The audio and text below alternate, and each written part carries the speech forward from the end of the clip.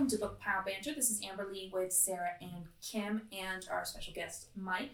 We are continuing our discussion of The Shining. This is part 2, so if you've not listened to that first part, go ahead and pause, go give it a listen, and come on back.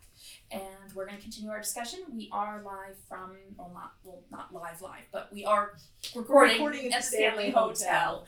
All right, so we have finished up the last episode. We were discussing the aberrant behavior that was happening in the book and in the hotel, which I think is kind of like a semi-good segue to talk about like the fact that this book would not publish today, oddly enough, I don't think, because we have comments about autism in it, we have certain language that's being used. I don't think Stephen King would write the same book today if he were writing this. And I think he is Stephen King, so I think 100% this book would be published today, but he would be writing it from different perspectives. A more modern perspective. Things wouldn't be said the same way. Right, but I would say depending on what, because I know he's written a lot of books. I'm not, very versed in what he's written, but this is one of his first ones. So third one. Right, and one of his more popular ones. So if this didn't happen, would he have become as... Right, but we would have to do some research on it. I don't know that The Shining was Shining, I say with air quotes, before the movie came out. No, it was, because it was hardcover bestseller. Oh, really? It was his first hardcover, and it was a bestseller. Then how did people not freak out when that shit show of a movie came out? I think it was just when did the movie come out? I remember it when we were kids coming out. No. It came out in the... Yes, we were kids in the 80s. You were teens in the 80s. Yeah. Yeah, that would be kids. Teenagers are still just a kids. Second. The Shining came out in 1980. Oh, so 3 years. So we graduated in 86. So we were just teenagers. Yeah. And I will say, knowing... Wait, I'm sorry. Is this the same Mike Flanagan? Or no, he did Dr. Sleep. That's right. He did Dr. Sleep. Sorry, I got distracted. The Shining from the 1980s is very, very, very 70s cinema. Right. Like Easy Rider, all that kind of stuff. So while it's so far from the original story, it is such a late 70s movie, like iconic late 70s movie, that I think people were okay with it because it was just the style, the weird scenes, the drop in plot so it's not explained, the type of actors that are being cast in it, the dirtiness of it, that is very much... So it came out in the 1980s. Does it say what month it came out in 1980? May 23rd, 1980. So not even far into the decade, it's of the 80s. Right. No, I was thinking if it was closer to the Halloween, so that kind of genre. So yeah, it was a summer movie. Right. So because to me, I take your point because I would say there's probably a lot of people who saw the movie who've never read the book. Yeah. Yeah. Oh, I'm sure more people. The audiences were probably kind of different. So I'm sure there were people who read the book and then saw the movie with it. And there's people who never read the book, saw the movie. Hey, this is great. Yeah. My perspective on the movie is skewed because we're from Oregon and they filmed the exterior scenes at in Oregon. In Oregon at the Timberline Lodge. Timberline Lodge, yeah. Timberline Lodge. Yeah. And that was a big deal. It was a very big deal. And all the exterior shots are Oregon. In fact, fun fact, they have footage from the Shining movie that they never used. And at the end of Blade Runner, when they do that end sequence where they're driving through the mountains, that is actually a shot from the original Shining movie, not actually for Blade Runner. They didn't like they got a bad reaction from audiences on the running for Blade Runner, and they're like, okay, what stock footage that we have that is ambiguous enough that we could insert it into it. So that is long scene shots from just driving up to in Oregon. Yeah. So there's a fun fact for people who don't know. But where I was going with this, I don't have an honest perspective of The Shining coming out. It was a big deal in Oregon. Yeah. and that's what I remember about it. It's like, oh, and people to this day will go to Timberline Lodge and say, "Where's room 217?" Yeah. And Timberline has to say, "That's the wrong hotel." Yeah. They didn't film the interior at Timberline No. at all. Wasn't the interior just on a set? Yes, because they Yeah. did not film it here. Yeah, they didn't. The TV show that they showed here was filmed Yeah. here. And what, Dumb and Dumber was filmed here? Yep. And a Jim Carrey film was filmed here. That was That Dumb was and Dumb and Dumber. Dumber. Oh, was it Dumb and Dumber? Yeah. Yeah. But yeah, I haven't seen it either. Okay. and in terms of, because I've studied film, because I studied screenwriting, and The Shining is one of the movies that is considered iconic cinema. And it's because it's Kubrick, and his movies were a weird thing. It's also because, oddly enough, Jack Nicholson was a prominent actor. Oh, he was huge. Yes, actor and so then. his acting in this, in that scene in the bathroom, is considered one of the most iconic things. Well, and If you've never and seen it's- the movie, you know what that scene's from. yeah, and what's funny is it's not done in the book whatsoever. But here's Johnny. Yeah. That's from Johnny Carson. Yeah. Which most people yours Do you guys' even know age who don't Johnny even Carson know who is? Johnny Carson is. It's a talk show, right? Is that what Yeah, I'm thinking of? late night talk show. Yeah. He was. Who is it now? Is So, okay, so it's Jimmy Fallon now. Yeah. yeah. It was Jay Leno. Yeah. It was Johnny Carson. Yeah. Yeah. And So he the would first come out Late at the- Show. to Late open- Night Yeah, Show. the Late Show. when he yeah. was introduced to come onto the stage, it was here's Johnny, and so Yeah. and I believe Jack Nicholson completely ad-libbed that scene because he thought it was funny with his face. I would in the imagine doorway. so, since that's not the line that's in the book. Right, Yeah. but we don't know that it wasn't written in the script. I think it was. don't think ad-libbed. it was. I Yeah. think it was ad-libbed. I can't remember. It's been a while since I was in my film class, and my professor did talk about that. Yeah, But yeah, so the movie is considered cinema, as I roll my iconic. eyes. and It's like, okay. Yeah, It's- I don't like it. It's the weird combination of the weird 70 films, and I believe it was a blockbuster. Why Oh, I'm not? sure. But I would say I dislike it even more just because the child never spoke in the movie hardly at all that I remember. I remember him It's saying just Red so Rum. weird. Yeah. Red Rum. Yeah. Yeah, it was so that was weird. weird. And I don't think you get his perspective at all. No, and It's that's just Jack's but this perspective of book going is crazy. so good in having Danny's perspective. Well, Yeah. It's the it's entire Danny's premise. story, yeah. Yeah, exactly. It is Danny's story. Okay, so to clarify, the movie grossed about $44 million on a $19 million budget. It was considered a moderate commercial success during its theatrical run, but was on the whole seen as a disappointment by audience and critics alike. okay, Okay. that makes sense.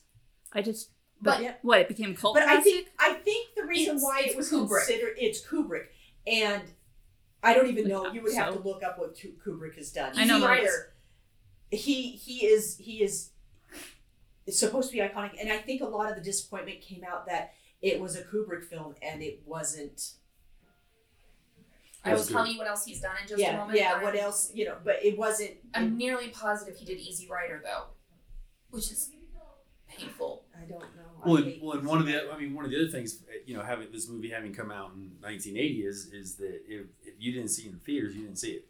Yeah. Yeah. Right. Yeah. There wasn't the instantly to stream and or VHS or disc or It would have DVD or DVDs would have been starting, or VHS would have been starting just Yeah, I was like- right around the same yeah, but time. you had to go. Yeah, but you had to wait for VHS them to or release laser it, and you had to go to When were Blockbusters. laser discs?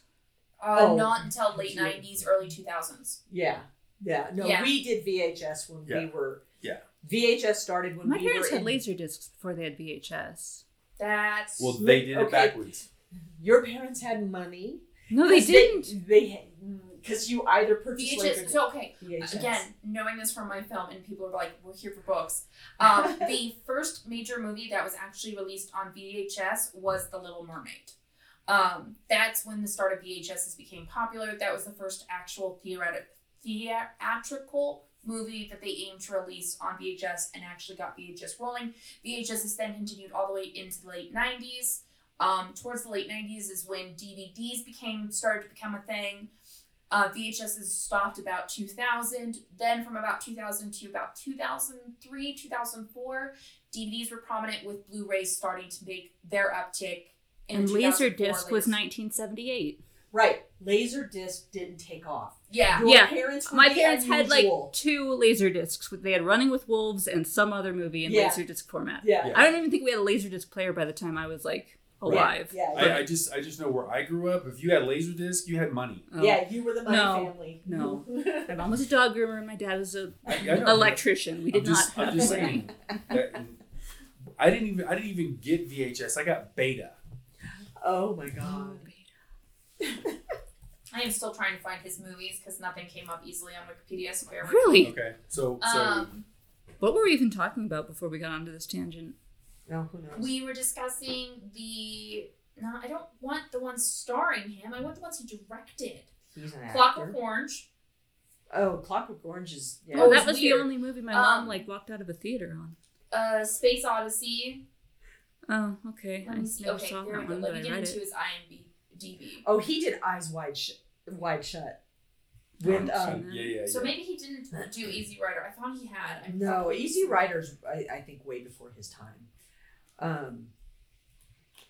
So Eyes Wide Shut was weird. Well, all of his stuff. He did Full Full Metal Jacket. Never saw that. No. But yeah. that's probably what he is most famous Well, for. he Is did- Full Metal Jacket, Yeah. and he did 2010 Space Odyssey So 2001: A or Space 2001. Odyssey, Doctor Strange Love, A Clockwork Orange, Spartacus, Lolita. Those all happened before The Shining. In fact, it looks like after The Shining, he only directed 2 more films. The 2 films that he directed after The Shining were Full Metal Jacket and Eyes Wide Shut. Otherwise, after 1980, he was prominent throughout 1951 all the way up to 1970 or 1980. And again, he was one of the ones testing visual content of movies, particularly A Clockwork Orange, where he was using a lot of visual cues to tell you things without actually explaining it within the plot or the context of the plot. He was forcing the viewer to think about what they were seeing. Which is again where you have all of those weird scenes where they have no context. You're just supposed to infer the context. He's not going to tell you the context. But Anyway, off film, onto books. Onto 'cause book. This is a book podcast. Yeah, back to the book. so But I wish the book had been about Danny, or the movie had been about Danny. And back to the book. but no, that's what Yeah. I'm saying. The book is very good because it's about Danny. Yes. Had that book been about Jack, it would have been a god awful book. Yeah. There would not have been a redeeming character in there at all. Okay, but we haven't talked about Halloran. Right, but Halloran was attached to Danny. I know, but I mean, like, I think Halloran is Oh, I loved Halloran. He's a great fantastic. character. I thought at one point I was reading it, and obviously this was my first time reading it. And I looked at Sarah, and I was like, "Did he just arrive to the hotel just to die?" He did. He went thinking he was going to die. But no. I got to the scene where he gets hit, and I'm like, Yeah, where "Did he gets he his just head bashed die?" in. And she's like, "I'm not going to tell you." And I'm like, "You've got to be kidding me! We've spent so much time on this book, and if he dies right now." And I think I said he dies in the movie. I know, she did. She was like, he Yeah. dies in the movie. And I'm like, I am going to be so mad. I'm like, because in the movie, they don't spend a massive amount of time on him that, like, I could explain. It's because in the 1970s, you can't have a major black character being a major hero. Yes. But yeah, I was like, is he just gonna die? I'm like, really? And then when he ended up surviving, I was like, oh, thank God. I was like, that actually would have completely and utterly changed my view on the book. I was fine if Danny or Wendy didn't potentially survive. I figured Danny survived. But if Halloran hadn't survived in the book after all that time setting him up, and of course, he's your only person of color in the entire thing, and if you were just going to kill him, I was like, I don't know that I would have ever touched another Stephen King book. I don't know that I would have, like, that would have been the no-go for me. Yeah. I'm like, really, you're in the 70s and you killed a black man in your book? No, you're not progressive in my mind then. In But the him 70s, yes. No, that would have been... But that's the what fact made that he progressive. didn't... Is progressive, and that's why I Right. liked it. Yes. If he had fallen into the stereotype of, Yeah. of sacrificing that character It in a is psychological still- horror. Kind of the trope of the magical black man, though. Yes. I will say But I am there glad are- that he doesn't get killed. there are things that dialogue that was written, attitudes of the character that were very stereotyping. That was throughout the entire book and totally written at the time. And Yeah. you cannot judge any book. Because I despise particularly TikTokers who come at books with the whole, I'm going to judge it. And it's like, Yeah. dude, you cannot look at this in our modern times. You have to look at it. You have to look at the author, and you have to look at when it was I written. think this book is very interesting to look at it from like a 70s perspective, just with, the housewife, Jack, the husband's role, and then, like, and where the they fact talk that about Danny he wasn't as, because they talk a lot about Gen X. Mike and I are Gen X. Mike was feral Gen X. I was not feral Gen X. My mom was still home. Mm-hmm. His mom was not home. His dad was gone. He was a latchkey kid. He came home when the lights went out. He was the feral Gen Xer. Yep. And Danny was kind of a little bit of that in that it was close to when the lights went off. Yeah. Or Well, came yeah. Yeah. You were only arrested for being out after lights once. Yes. But Danny was kind of thrown into that. Twice. Same family though. For context, where my dad lived, there was a curfew. He broke the curfew twice. I got caught breaking curfew twice. Let's just be clear about that. He got caught breaking the curfew twice. But Danny was more of my upbringing in that time frame. In that, my mom was there, my dad was there. They were still together. My mom and dad didn't. My dad was not abusive. My mother was. He was an alcoholic. But I was out. I would have been I lived out in the country, so I didn't have a curb to sit on because we didn't have curbs. We had ditches. People did sit in the ditches. It was a little weird. She just said that people did sit in the ditches. It was a little weird. In case you couldn't pick that up, because you said that very quietly. Yes. Well, I was thinking about the girl who she wasn't allowed to wear certain clothes, and so she would leave her house and she would climb into our ditch and change her clothes, then get on the school bus, go to school, come back, get back in the ditch, change back into the clothes she was allowed to wear, and go home. That was my life. But anyway, I lived a closer life to Danny, and I can't remember when it started now. Gen X, we that was us. Yeah, Gen X, and being out on the curb, and your parents just saying, go. I mean, you guys kind of did that for us, but we were in a closed community, which made it... We only did that in Japan. Yeah, that's why I was saying in a closed community there, so that was safer to do. In a non-closed community, you did not have us doing that. Yeah, the minute we moved to London, that was done. However, funnily enough, Grandma did that. What? When we lived with them for a year, it was go out and play. Well, yeah, but you were in, I mean, that's how I grew up. Go out and play? Yeah. Well, Out in the front yard or in the backyard, which wasn't even fenced off. It was down a hill, and then there was this utility building for the university that was further down the way, and then there was a creek past that we'd go to. And then we moved into the hills and walked all over the hills, and they just said, look out for rattlesnakes. And, nice. Yeah. Because I didn't always live in town. When I lived out in the country, I was allowed to drive the car by myself when I was 14. Oh. Because to go to the school was 3 miles away. To go to a friend's house was 4 miles away. I was just lucky my friends lived just down the street. But it was our house. We had 2.5 acres and just a couple of houses that were across the street. Those were... I had no friends because I moved from place to place. Oh my God. Let's start. I moved from place to place. Where all did you live? Yeah, no, we're fine. I was being silly. My God. And you had siblings. I did have siblings. You've met my siblings? I have. Oh, they were not that vile then. They were actually nice. They were not that vile then. They were actually decent human beings. You guys were decent to each other until you made friends at where we moved to the next place. And then it was only sad when one of them didn't make a friend as quickly as the other two did, and then that poor sad one. Me. It wasn't always just you. It was most often you, but most often me. So bring us back. Yeah, I feel like we're way off track. Oh no, we always are. Dark, This is okay. I usually have my headphones on and listen to the TV, so I don't have to listen to this. So I will say, actually interesting enough, you talked about how the scene where he's hitting her as she's going up the stairs, and you were having the ooh ah moments, and that's a weird way to put it. The ooh ah. It was more like, oh, Oh, okay. Sorry, I didn't get having a visceral reaction. Yeah. Imagining bones cracking. So the scene that did it for me was when this was the scene that creeped me out the most. Danny goes out in the snow, and he ends up in the tunnel, and you and your and he's in there, and they can hear the leaves crunching, or he can hear the leaves crunching, and the snow is coming back in, and he's about to be trapped.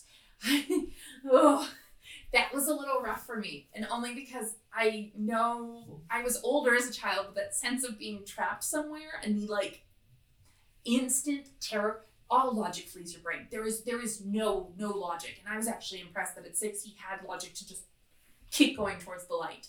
Granted, in my situation, I didn't have a light to go towards. If you are questioning what... You just had to rehook the light. You had a light. I couldn't reach it. You had a light. For anyone who wants context, you can go back and listen to our Luminous Dead episode where I give all the details on my scary cave experience. But... Caving in Wales is fun. That's what I'll say. That is the scene that I had the visceral reaction. And then he gets out and those freaking topiary animals are moving. Which just makes me think of Doctor Who and the Weeping Angels. And I just want to be like, don't blink, don't blink, don't blink, don't blink, don't blink. I know, it's like, why didn't they just like, well, I guess he was on snowshoes, so it'd be hard to like turn around to face them and like just walk backwards. And he said he couldn't, because Jack established you couldn't see them all simultaneously. Yeah. Because when it happened to Jack, he was like looking, and every time he would look to one, another would move. Yeah, because he talked about his eyes hurting because he was trying to see them all all at once. But yeah, the whole being trapped and the idea that he just left something in that tunnel. Which then leads me to be like, you get to the end of the book and the hotel's been all taken care of. I'm like, but the fucking thing in the tunnel wasn't in the hotel. No, but it was mentioned that a girl had an epileptic seizure in there, so the implication is she died. Yeah. I thought that was not something a writer's typically going to do. You're going to give that hint earlier on. He didn't give away all the deaths. Yeah. He gave away the ghost, then gave you the death. That's not typically done, and I like that. I should say it's actually typically done. It's Stephen King. He's been writing this. He's not the inventor, but close to the inventor of all of this type of writing. Well, and what I loved is one, I love the fact that we read this, and the last book we did was The Hunger. And we hadn't intentionally done a Donner Party leading to this, but then it talks about the Donner Party. I was like, oh, that's really well done. With the fucking Donner Party. I just wanted to say, get over it. But then I loved it because earlier in our Halloween season we did Shirley Jackson. Yeah. And then he mentioned Shirley Jackson. We didn't do that story, but I was like, man, I did well this season. Yeah. We led up to this. We had things. But no, I couldn't figure out. I felt the Donner Party was a little weird. It didn't play out. It's not the right mountain range. She's just worried about getting stuck in the mountains, so I can see how her brain would go to the Donner Party. Well, and you go back to the no internet. What would she have known when it comes to mountains and cold? Oh, I know. Yeah, the Donner Party was very. There's getting stuck in the mountains, and there's getting stuck in the mountains in a 5-star hotel with a fully stocked to last you through the winter. No. And if you choose I don't know. to leave, it's still scary to have a finite food supply and not be able to move for like 6 months. Even if it's a lot, it's like cabin fever. Yeah, but the hotel's big enough. I mean, obviously you have not experienced that. I don't. Well, I kind of have. I mean, logically, I was on shift for 6 months. Couldn't go anywhere. But lots of people. They didn't make it better.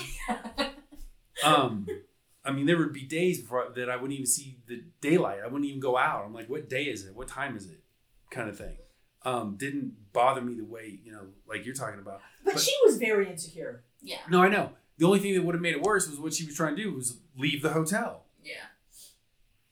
Not knowing which way to go, not having any ability to take care of herself. I will say Wendy came off as not very educated. She went to college. Yeah. I know, but it's so weird. She didn't seem educated. Because, like, Jack at least, like, well, again, she was just limited options. Things. Okay, it may be a 70s thing again. Mm-hmm. Oh, God, Allie. I got that she was educated because she wouldn't be typing doing that work. Right. but women going to college in the 70s weren't getting the same education men were getting. Yeah. True. So, and she might have gone to college to become a typist. Right, or she went to college to get a husband because they also did that. Yeah. So. But yeah, there were times where she felt a little. Yeah. So she. Yeah. I don't know that her going to college was the same as him going to college. Yeah. That's why I was saying she seemed like she was a little bit lesser educated, and so she wouldn't think, oh no, going out into the snow would be. I thought she had a degree in sociology. Yes, she did. Yeah, but back then that was kind of considered a fluff degree that women. He got a degree in English, didn't he? Yeah. Yes, but a man getting a degree in English versus a woman getting a degree in sociology at the time. Yes, I have an English degree. We are violent As people. you two are cackling at me. I also have a master's. Yes, you do. So. When are you getting your master's, Sarah? Never. Okay. Me neither. I started and went. So. Too much work. I made it a week into my master's. Yeah. I succeeded, so. Yes, My well done. English degree worked well. Yeah. Yes, there is a difference between a sociology degree and an English degree, particularly at the time. And the gendering. Because I remember, because I went into college in the 80s, and I'm like, well, I'm going to take a sociology class. That'll be easy. By then, sociology had become more about what am I trying to say? Don't know. It was. Well, sociology focuses massively on societal studies, and it was becoming more. That it didn't. I know. Yeah. That's what I'm saying. In the 80s is actually when it started taking off and truly looking at societal studies. You know, what are the impacts on children? What are the impacts on women? What are the impacts on men? Minority groups, all that kind of stuff. So they were actually diversifying it. Before then, it was kind of semi-treated as a pseudoscience. It is still technically a pseudoscience, but there weren't any scientific measures necessarily. Don't call it a pseudoscience. It's not nice. No, it's... Call it a soft science. Soft science. Which even that's offensive. Yeah. It is, yeah. What were we talking? Because we were talking about this just recently. Well, psychology. It's a social science. Yeah, it's not a science. Yeah. It's a social science, and that's what I was. Sorry, that's what I was trying. Couldn't remember, but they used to consider it a pseudoscience. Yeah. It had. They didn't think it had any scientific measurement and merit, but then towards the 80s and 90s, they actually realized they could obtain scientific data to make conclusive. Assessments. So, and I'm sure everyone's going, I was here for a Halloween horror discussion, not film. Halloween horror, there has not been any more rattlings of the... No, there have not. I have stared at that door for 3 days. It has not moved an inch. I'm shocked. I know. Okay, but this is our second stay. Do you want to tell the story of our first stay? Yeah. Okay, so we were in a different room. Do you remember what the room was? It's for something over there. Anyway, it was one of the rooms with a dormer, so it has a dormer window, and I think we had a queen size bed. Yes. And it had a armoire in it, and you'll remember the details better, but the doors on the armoire, one of the doors on the armoire kept opening. Okay, so here... She's going to take it over because she's going to tell it better. So, we're in this room, and, we were able to debunk, because, they're like, oh, you'll see a guy standing in the corner, and we realized it was a weird painting thing that just cast funny shadows. Then in the morning, we get up. I get up, the armoire is closed, I go into the bathroom. Kim then wakes up after me, and she looks up, and the armoire is open. I come out, and I go, oh, you opened the armoire. Why'd you do that? Because, it was only half open. And she goes, no, you did that one before you went in, didn't you? I go, no. So sometime between when I got out of the bed and when she woke up, the armoire had opened. And so we're like, okay, whatever. Maybe I walked by it and that caused a shift. Totally fine. So then we put it back into the same position that it was. And we were just here hanging out. It was for my 30th birthday. So we were sitting in two chairs, probably about, 5 feet from it? Yeah. And we did not move for 2 hours. Because we were reading. And so we were sitting just there. Sitting there staring at each other. Yeah. No, waiting for that door we to were move. sitting there reading. And we look up. And as we're looking up, it is slowly shifting. Because I think it actually closed itself that time as opposed to opened it. Yeah. And we just watched it start to close. So we're like, okay, we're reasonable people. So we pull out our phones to get a leveler, and we tried testing the doors, trying to get it to move, kind of we leveled the floor, we leveled the top of the armoire, we leveled the drawers, we leveled the doors in the armoire. We tested the amount of pressure it would take to actually push it. Yeah, that thing, we touched every inch of it. There was nothing in it that was causing that. We couldn't find an easy explanation. Everything was for level. it. Yeah. Do we think it's a ghost? No. It is said that something to keep in mind is the Stanley Hotel is built on floating foundation, which basically means it doesn't have a concrete foundation underneath it. It's designed so that when the mountain moves, the hotel moves with the mountain, as opposed to being a rigid force on top of it, which would cause damage to the hotel. As such, as the years have passed, because it's now been 100 and some odd years, 13. The entire place is slightly crooked. Doors don't fit into frames as well as they used to. Some of the floors are tilted. Yeah, we got a gap at the bar at the top of our. Yeah, and so floors are tilted. Things have shifted. Floorboards are creaky. So there is an inherent lean to the building. But that was our experience the first time we were here, and it was fun. It was fun. Yeah, we had a good time with it, and then we downloaded the Spirit Box. Yeah. That just got annoying after a while. Yeah. I was like, shut that thing off because it's making noise that I'm just done listening to. We did a tour. It's funny because we did the Spirit tour that they have here. We did the first one when it was just Amberly and I, and that one was really good. That guy, he did a really good job. What was fun, we got to the end of that one, and he showed us, because we tipped him really well, and so he took us up into the building, just the two of us. Because we were staying, he knew we were staying on the fourth floor. And so we were allowed to go up to the upper floors, and so he showed us a few things up here.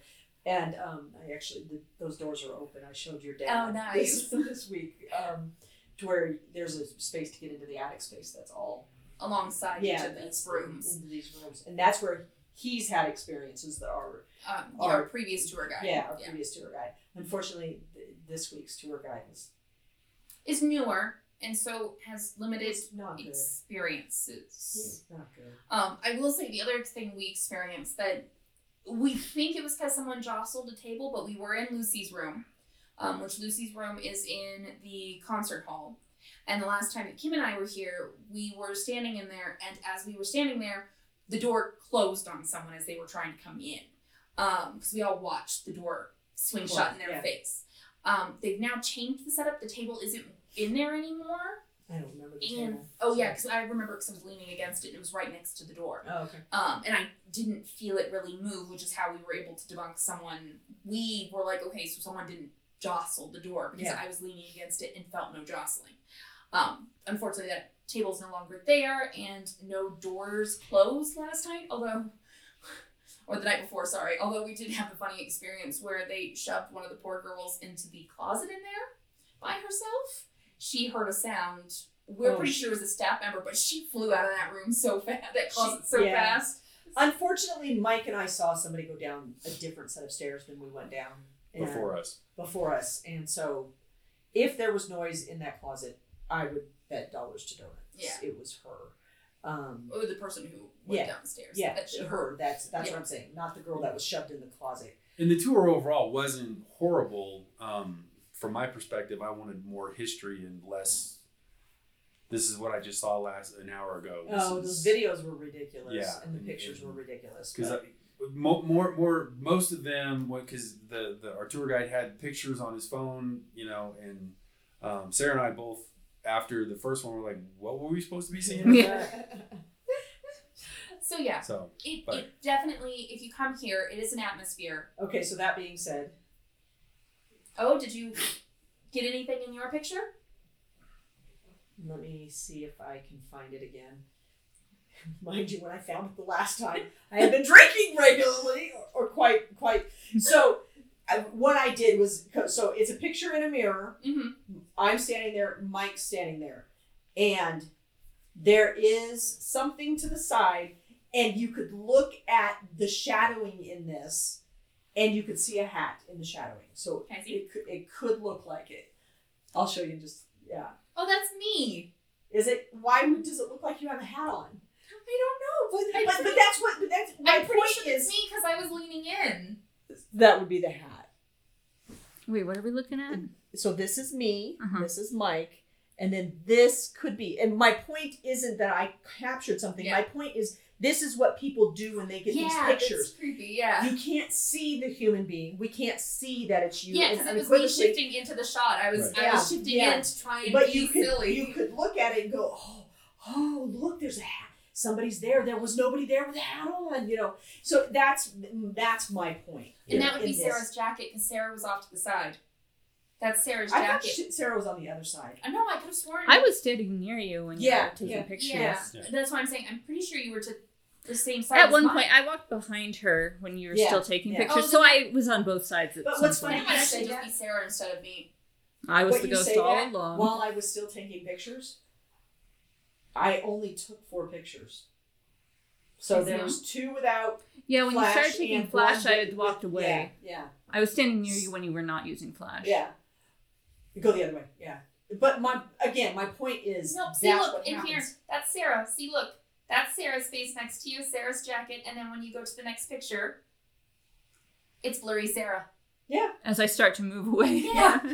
Right. But that's kind of the point. That's the point. Is you're whatever these people are finding in these pictures. And without we're hardwired to find patterns and faces. Exactly, our brains do it. And without any context, you easily could send this in and be like, oh look, there's a ghost. Yeah. There's 2 of them. Yeah, there's Oh, it's Scary Mary. Yeah. Scary. He made you so mad. Okay, but back to the book. Are we discussing? No, I thought we were dropping into kind of talking about the book. Oh, okay, yeah. We haven't talked about the book in a while. So that was our experience here. But I will say this place is so beautiful. It is. And very atmospheric. And that's what I would say. If you have a desire to come here, yes, come and have fun and walk around with all the people and try to have spooky experiences. If that's what you're into, it's cool, it's fun. It's very much a turn of the century hotel. You get a great, just relaxed feeling here. You're not here to visit a city. You're just here to be in nature. If you're here in the summer, you can go hiking up in the national park. We drove up into the national park and got wonderful snow when we woke up this morning, because this window that we have here doesn't cover. Yeah. All it was a white bank. Yeah. And Mike gets up, opens the door, and he goes, "Kim, you gotta wake up." And everything was covered in snow. Snow's all gone now. It melted throughout the day. And it was also currently snowing. Yeah, it was snowing. It's beautiful here. It is absolutely beautiful. And you can see where the inspiration for the book came in. Yeah. You can look at the stairwell and be like, I can see where that came through. You can look at the old bar back and... Did they still have the old fire extinguishers when we were here? I could swear they did. They do not have them now. I could have sworn they had one, at least on display. Yeah.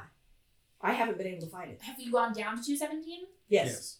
Okay, because I think I took a picture. I'd have to look at it, but I think they used to be here. I think they were on display on 217, and then there was the really big mirror that was also down there. That gave a weird visual effect to it because it's an older mirror. Yeah. But yeah. That was something else that I got in the picture. But once you zoom in, you can see that it's the paint in the back of it, because they put painting on the back, and that's starting to fade away. So it's causing a weird image on the. Yeah, but I mean, as far as the rooms, it's nice because you have pictures and you have history within each of the rooms. There's enough outlets for electronics if you choose to do that. But I can tell they have actual TVs in the rooms now, which they did not. No, the Armoire had a TV in it. Oh, that's right. The Armoire did. They have a TV in it. I haven't turned my TV on since we got here. Nope. Yeah, I think we turned ours on for a little bit. The first day. Yeah. No, we haven't. And the bar downstairs, the drinks are great. The staff are fantastic. Yes, we've had a great time sitting at the bar chatting with the lady that was tending the bar. And, the food's good. Estes Park is beautiful. Yeah. So come visit. It's very cool. Yeah, but the first place with the chicken and beer, that one. We're not going to diss on the restaurant. No, I'm just saying that I think we might have gotten a bad cook that day. Yeah. I just don't know how far they could have varied from the recipe. Because okay, it wasn't. It was edible. Ish. It wasn't the best food I've had. Yeah. But you get to come here, you get to see elk, we saw mule deer, we saw gorgeous lakes. A squirrel. I saw a squirrel. Yes. You may have seen turkeys or pheasants. I think they were, I don't know, they had a red head. I don't know if any pheasants that had a red head. So it had I didn't see them red. at all, so I had no I idea. can't. So Magpies, we saw magpies. We saw magpies. Yeah. So it's definitely like a place we recommend coming, and if you want to do a vacation away from your home, but the intent is just to be and not to stay in a cookie cutter hotel that one of the if you want history, and you want it's not quite West Coast, but West Coast history. This is a good place. There is history here. Yeah. And easy access to National Park. That we ate at a restaurant there that was phenomenal. that was really good. Yeah. So do we know which one that was? That was at the Fall Visiting Center. Yeah. Okay. Fall Visiting Center. They have a great restaurant there. It's called the Trailback Restaurant, I believe is what it was called. Yeah, I think so. And huge gift shop. Yeah. It was awesome to and explore. please visit, because apparently they're having a real hard time with not having a lot of visitors right now. Yeah. Food is so expensive because of the Might be economy. hard to visit at this exact moment in time. No, get here now. With the snow, now. but yeah. But, beautiful spot. If you're considering coming, it's worth the trip. It's even if your goal is to have I've been here twice and a door moved and maybe a handle rattled in what we've done. I have a direct line of sight on that door handle. You were laying down when it did its rattle, so you were not looking. Okay. And if you're a fan of The Shining, it's worth coming here. Yes, just to experience it. Yes, or Dumb and Dumber. Yeah, that's true. But they will. They are here. They're not a fan of the movie.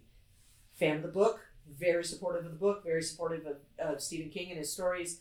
And the Stephen King produced TV show that was filmed here. But they're not fans of the movie. Yeah. So. But tons of tours. Yeah, you have options, so you don't have to do ghost tour. They do also do historic. They also do ghosts focusing on The Shining. The seance. Yeah, they did a seance. We did a seance. The seance was. I thought the seance was fun. They do shows, so bands will come here. Smaller size bands will come here. Because they have the music hall, so they do shows over there. And then they have different. I was wondering where they would do the shows. I was like, what? There's no room in here. Well, even though we went into the concert hall. Yeah, the concert hall, and then there's another right next to the bar. There's another. Oh, that's right, the ballroom area. There's a ballroom area there, and then now there's the wine tasting.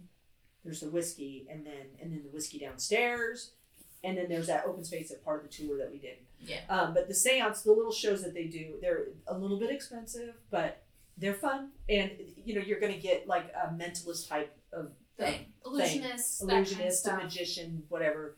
And they usually center their stories around the history of the hotel, so you're going to get a little bit more of that eerie history involved in it. It's fun.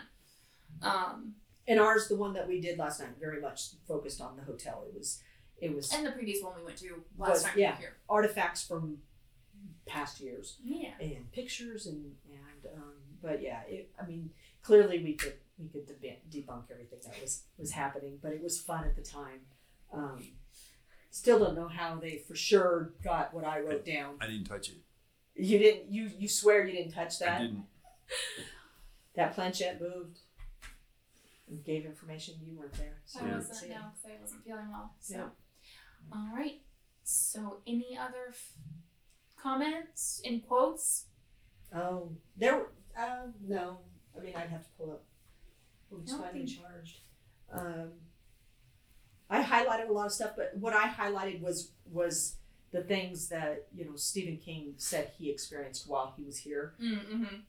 And then it's like, there it is. That's where he wrote it into the book. Like when the being in the dining room. Or the diamond shape in the diamond elevator. shape in the elevator. Oh my God, that elevator. The elevator's just on the other side of our room, and it's noisy. But it's an old fashioned. Which is weird because I haven't really heard it. It hasn't been moving much. It was when we first started recording. Where did everyone go? To eat. To eat. To the tours. Yeah. What time is it? Yeah. 7 or 8:47 now. Yeah. I will say being in the elevator by yourself is very creepy. I've done the elevator by ride. myself. I keep waiting for a face when the or for the it to diamond stall. Oh, when I was in the elevator by myself, I put my face right by the window. for somebody to be there. And I did go past a floor where people were just starting to walk, but I think I was going up actually, so I like they didn't look to see. That would have been fun. It's like scaring the poor kid that was knocking on our door. Oh, Sarah did that to the first night. We weren't even in a haunted room, and these people were walking by, and they were just walking by. It's just it was a man and a woman, and I thought it was you guys, so I was opening the door preemptively to be like, "Oh, hey." And it wasn't us. So I swung the door open. She swung that door open like she was going to get you guys. And I didn't anticipate it opening so easily. But yeah, and they had just walked by, so their backs were to the door, and it was a girl and a guy, and the girl spun around, and she just had this like look of terror on her face. And Sarah just didn't say anything, just slowly shut the door. What am I going to do? I did the same thing to the kid. He knocked on the door. I opened it, I looked at him, and I shut the door. He's just like, wah! I don't know if he thinks that some old lady is haunting this room and just scared the shit out of him. He thinks you're the one from the bathtub. Yep, I'm the woman with the hanging boobs from the bathtub. That's one thing. Your lover. Yeah, that's one thing I would say. I could have. There were two kind of explicit descriptions in The Shining that I was just like, this of the testicles. The testicles. The weird description of testicles and boobs. Yeah. Like when his testicles turned into ice shavings. Yeah. Well, his testicles were just very active throughout this book. I was like, I was going to ask you, when you get scared, do your testicles, like, do the skin tighten and feel like ice shavings? And I'm not sure what ice shavings feel like. Cold? Yes. Yes. Stephen King level description of the situation. I'm gonna say no. If Stephen King has testicles, I imagine he's writing from experience. Yes. See, the scene I didn't like was Wendy was not capable of maintaining a conversation about her son's. Oh yeah, when he was like fondling her breast. And he's totally just fondling her breast, and she's like, okay, just now we're to distract her. Yeah. He wasn't even into it. No, and she's just like, okay, it's time now, and I'm just like. Really? And wasn't Danny in the room? Yes. Yeah, but he was sleeping. It's fine. Yeah. I know, but I'm just like, no. Right, but he's totally connected to their emotions. Yeah, exactly. That's true. He's probably already aware of everything. He already indicated that he was aware. He didn't understand the mechanics of it, but he knew that there was love-making times. Yes. He knew when his parents were making love. But I didn't need but that. to have him in the room? No. Yeah. No, the weird fixation on the breasts and testicles that they could have done without descriptions and moments. Yeah. That was the scene when needed. Halloran is almost crashing and he gripped the accelerator firmly like it was a woman's boob. The accelerator on what? In the car. Snowmobile or the bike? No. Or the bike, the car, yeah. In the car. I don't remember that. I highlighted I know, I didn't remember that line either when she said it. I was like, I don't know. It's, let me, I highlighted that one. I believe you. Is that what you think? I don't remember. I gotta grip this hard, just like I do a woman's breast. But it wasn't even just a woman's breast. You said it was like a well-loved breast or something, or like a like firm grip. I apparently didn't highlight that one. I thought I had, but yeah, it was on like gripping it firmly like a woman, like one would does a woman's breast, and I was like, you do know those are attached, right? It's one of my. I was just like, I don't want someone gripping my boobs in fear, because he was gripping it in fear because he was almost crashing. Yeah. I'm like, well, and how it's weird. I don't remember that line. I feel like I would have. An accelerator in a car. I don't know if it was supposed to be the wheel. Use your foot. Yeah. And then maybe it wasn't the accelerator. Maybe it was like the. Was it the shift? The gear shift? I don't know. I know. I remember it. It was weird. Like it was a woman's firm boob, and I was like, okay. I don't think I equate car driving and car crashes to a snowstorm. Your brain is going to go automatically to. And I feel like Stephen King doesn't use that much. Those kind of like comparisons that often, so for him to use it at that point, it's just weird. I will say he did. I noticed regular with Halloran use sexual descriptions in interactions. He hypersexualized Halloran. Yes. Yeah, that does sound about right. That night I didn't like it. Because wasn't he kind of making comments about the woman next to him or something like that on the plane? But it wasn't just that. He was talking about how you could easily get hookups and stuff. Like, Halloran regularly had sexual connotations to his thoughts. Yeah. But it still was weird to have a description of, like, a car crash and his thought was, like, gripping Olden's This is a woman's boob. So... but that was the one thing I didn't like about how he stylized Halloran was the overt sexualization. The 70s when you write it, it's, Okay, well, on that note, we now have to just finish up with our ratings. Try your best. I don't remember if we gave you a heads up on this. No. You should also probably explain your scale, too. Yeah. Okay. You're going to explain the scale again. Do I need to pause to explain the scale? No, just explain it again. Okay, we have 3 key topics that we discussed. Okay. Rate. And an overall rate. Well, we discussed them too. And then we have an overall rating. Okay. It's 5 stars. And the general premise is 3 stars is neutral. Because it's so like if you didn't have any feelings about it. You typically would aim for 3. Okay. And heading towards 1 is negative feelings. Heading towards 5 is positive feelings. Okay. And I believe our first one is excitement. Yeah, how exciting. How exciting. So, Kim, how exciting did you find this book? I'll say 4. Okay. But the exciting parts, I was reading at 2.5 times the speed. So they were like very fast and very intense. So I don't have an honest rating. That's why I'm going with like a 4. Yeah, a 4. It could have been very exciting had I been able to slow down. And take your time. Yeah. Sarah. I would also give it a 4. Because rando. We've been listening to this for I guess it is like the courtyard. That's the courtyard area. Because there were moments where it was there were slow moments. You have to go through like the history of each character to give them more development, which is fine, but also sometimes starts to feel tedious. But then there are the exciting moments, like whenever they're dealing with like the supernatural shit, or when Jack goes batshit and just starts killing people, or like when he's attacking Wendy. At that point, it's very exciting. So I would say it just kind of averages to a 4 overall. Yeah. Okay. Mike.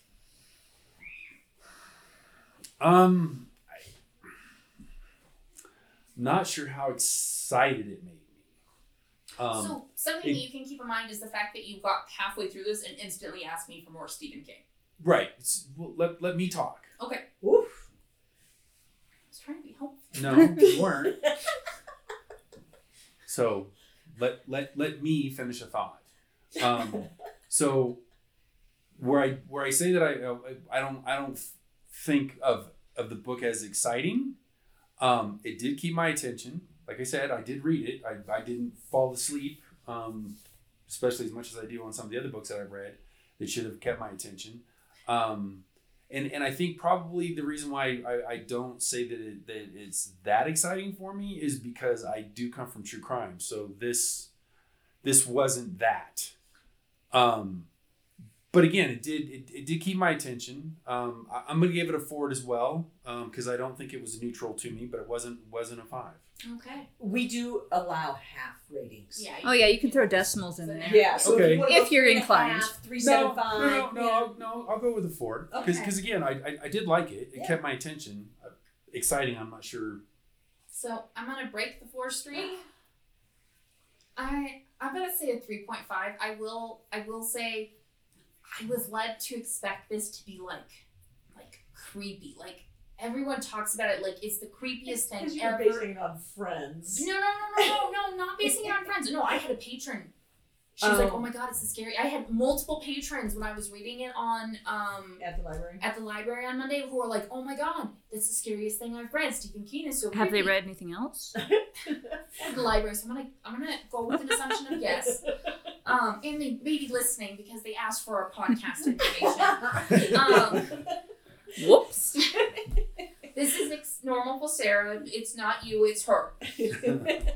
Well, have they read more about it? horror then, I guess, would be my So, and I will say, this was, I don't know, I think my expectations were really, really high. Right. And I found that when people talk about horror, I don't have the same reaction. I don't find horror scary. Well, is Stephen King generally regarded as a horror. This is considered a psychological gothic horror. But like his other books, are they also considered? A lot of them are. Yes. Because like I wouldn't consider most of the ones that I've read as being scary. Cujo, those are all considered types of horror. Okay. But or thriller. But say what you say about the library having to rearrange it because Stephen King hit so many genres. Yeah, okay, well, I mean, Kim just said that. But yes, our library recently opted out of keeping things in genre. And one of the prime examples that is given is because Stephen King is in so many genres. When people come up and say, I'm looking for a Stephen King book, you would just end up directing them to like 5 different locations. I think the only thing he hasn't hit in terms of fiction is romance. There was some romantic times in this. But remember, it's not classified as a romance. He brought her entire nipple up to a hard point. Anyways, sorry. But in terms of excitement, I give it. I'm being generous in saying a 3.5 only because the one concrete circle ring did like make me anxious. Otherwise, I didn't find it super exciting. I enjoyed reading it. I enjoy being able to say that I have read it. It does not have me racing to go read more Stephen King, unfortunately. So this has not turned me into a Stephen King super fan. But yeah, the excitement wasn't there for me. So in explanation, the weird sounds you're hearing are Amber tapping. Oh God, the closet door's opening. It's Lord Dunraven. Come to evict us. Our next rating is ease of reading. So, Sarah, your ease of reading. I think a 5. A 5? Okay. Any explanation? Just straight up 5. No need to explain. It's easy to read. Okay. Even with the long history newspaper sections that you absolutely detest? I wouldn't say I detested them. I did kind of not bother to read them this time? Tuck them into the memory bank. No, my eyes went over it, read the words, and then just discarded a lot of that information. But I didn't get mired in it, or feel that it was a chore to read. Okay. It was fine. Okay. What about you? How would you rate the ease of reading?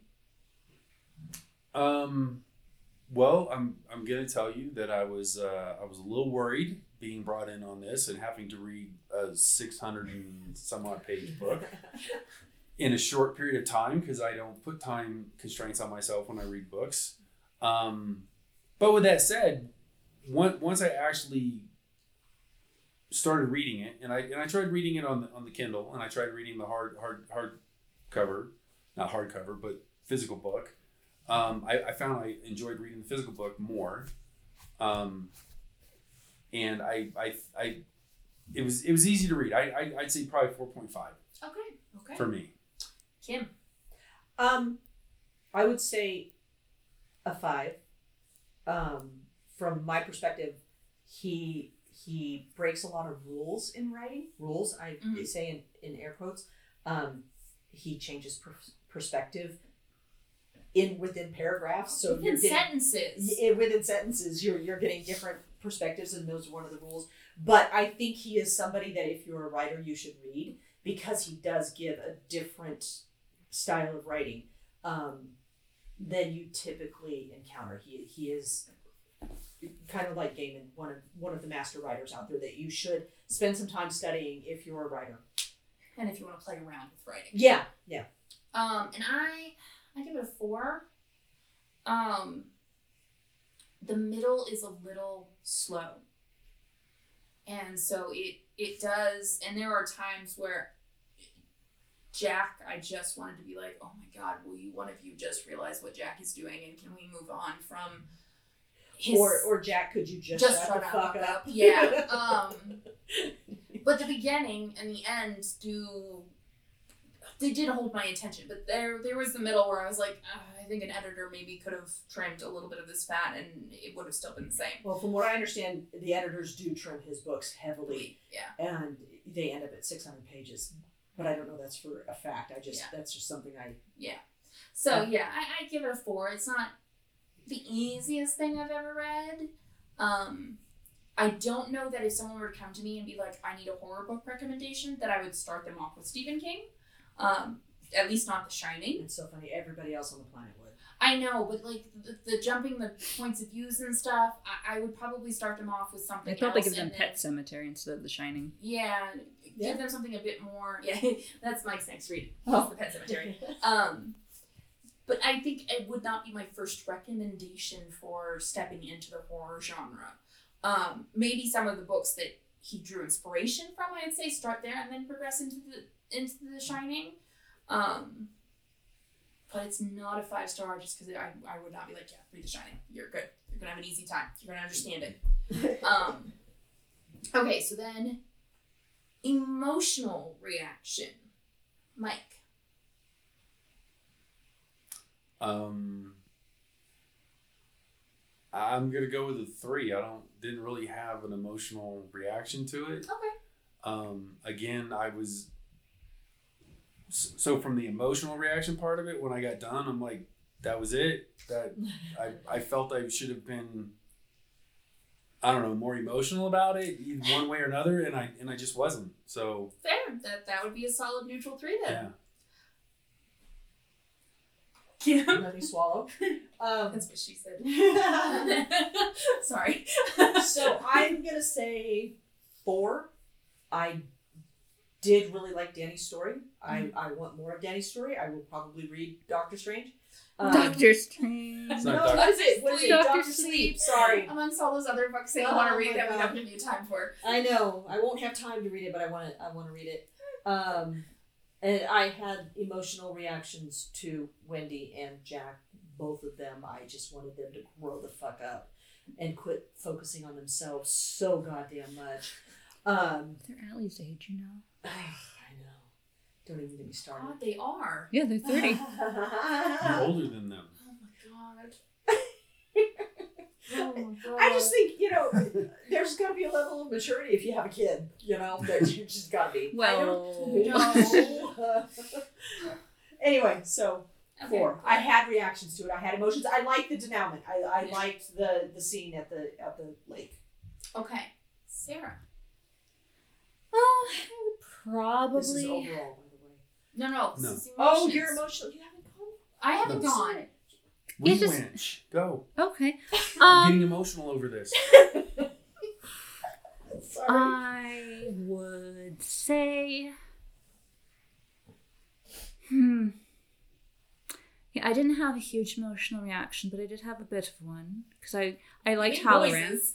That wasn't like an emotional reaction. That was just description of bone cracking and lots of pain, and so I was having a visceral reaction. Please say to visceral that. again. I love that Visceral. word. Yeah, I would probably give it like a 3.8.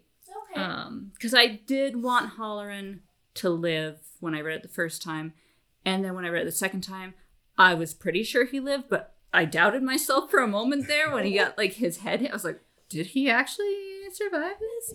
And then I wanted Danny to live, and I wanted Wendy to live too, but I knew Jack was doomed, and Jack not great. So it's like I was kind of invested in them, but I wasn't like shedding tears or like No crying feeling involved, so it strong. can't be a 5-star. That's your rule that you break all the time. But it is true that I did not cry or. Okay. Yeah. Emotional reaction. I would give it a 4-star. I had a reaction to the, snow, Danny and the snow scene. I had investment in characters. I wanted more of the history, and I was really frustrated that, I don't know. I mean, I know we got the backstory on all of the, ghosts and I stuff. did not need more of the history. I did not either. It's like at the end of the day, it did not matter. So I'm Yeah. actually mildly excited. Apparently, HBO Max was originally going to be making Oh, a yeah, show she told me called The about this. Overlook. You let me share it instead Nope. of talking over me? Was going to originally make a show called The Overlook, which was going to look at the history of the hotel from those various characters' perspectives. It's now going to be Netflix instead of HBO Max. Oh, HBO Max optioned out of it.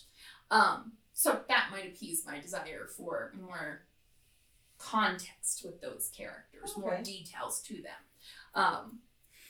And it's been blessed by Stephen King Oh, okay. to be done.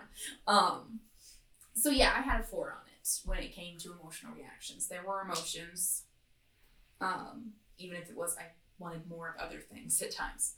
So then Overall. Yes. You look like you had forgotten the word that you were reaching for, so that's which one of you I was going to pick on. Oh, first. okay. So Sarah, what was your overall reaction or overall rating? I give it a 5. Okay. Kim. Probably a 4. Okay. You sure about that? Any decimal points to that? Maybe a 4.2. Okay. Maybe. Mike? Well, if I do my logical thing, it would be a 4 because that would average it out. That struggle. We have that regularly. As I say, we've had this conversation recently. Right. So I mean, I don't feel that I could go higher than a 4 because it didn't go higher than a 4 in any of the other 3. But is there any factor we haven't discussed that might rate it higher? Right. So again, don't let me finish. We do this to each other. Okay. I think overall, again, this is not necessarily my genre. I am going to now look into others because I'm going to read Pet Sematary next because it did intrigue me that way. I did like his writing style, so I'm gonna give it a 4.3. Okay. Cool. So then that leaves me, and I actually gave it a 5-star rating, and there was only one reason why, and that is Halloran survives at the end. That really, up until that point, I was like, oh, this is kind of a 3, maybe a 4. Like, it's not awful to a 3. And then he survived at the end. In that epilogue, I went, okay, this was a 5-star read. I was satisfied. I didn't necessarily need to read Dr. Sleep. I gave it 5 stars. Oh, you did? Yes. In Goodreads. But you gave it 4.2. It's been like an hour since I didn't even see you rate it, or else I would have called you out on it. I know. But yeah, so I gave it a 5-star read because, again, Halloran was a winning factor for me. I had issues with Halloran, but given the fact that this was written in the 70s and he was the hero in the book in saving them and was a black man, I was highly impressed with that, and therefore, and he lived. That's the big thing. He lived. Yeah. And didn't sacrifice himself. In particularly horror films like to kill the black men. Like The Shining, the movie. Yes. Yeah. So yeah, that gave it a 5-star for me. I was pleasantly surprised by that. Very happy with that. I also adored him and Danny's friendship. Yeah. That really. I love that scene in the car. Yeah. When they were sitting there in the car. However, as a parent, that would never have happened. Yeah. In my life, that would never have happened. Not was even the in 70s. the 70s. No. Yeah. So, on that note, any final words, thoughts, comments? I did kind of like with Halloran when he was going to Danny, like he ran into multiple people who had The Shining as well. Yeah, I like that. Yeah. I like that. Just a random observation. Kind of, that the universe was, that there was good and evil. And they were working. Which comes up in his other books too. Yeah. It does actually make me wonder, because a lot of them were going towards the Overlook area. I wonder if when Danny called out to Halloran, if it actually drew pulled more everybody in towards that. Hmm. But there wasn't enough there for me to finish that before now and really think about it. I was like, I wonder if it's because Danny was shining so brightly that they were all getting drawn to him and trying to help him. And the way to help him was to help Dick get there. Yep. So they all did their part because, again, shout out to the universe, please bring him to me. So, all right.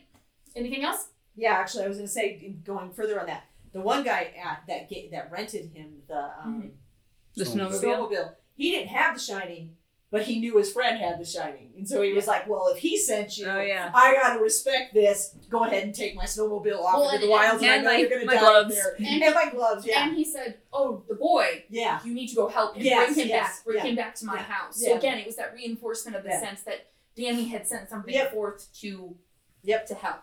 Anyway, we got Alrighty. off onto the book again. On that note, our intro and outro music is by Grant Newman and is called The Battle of the Nile from Epidemic Sound. Don't forget to like, rate, and subscribe to Book Pile Banter on Spotify, Amazon Music, iTunes, or whichever platform you listen to your podcasts. We'd love to hear from you on any of our social media platforms such as Instagram or TikTok. You can find us at book_pile_banter. You can also support us on bookshop.org. Our link is available via our social media. You can email us at bookpilebanter@gmail.com. We'd love to hear from you.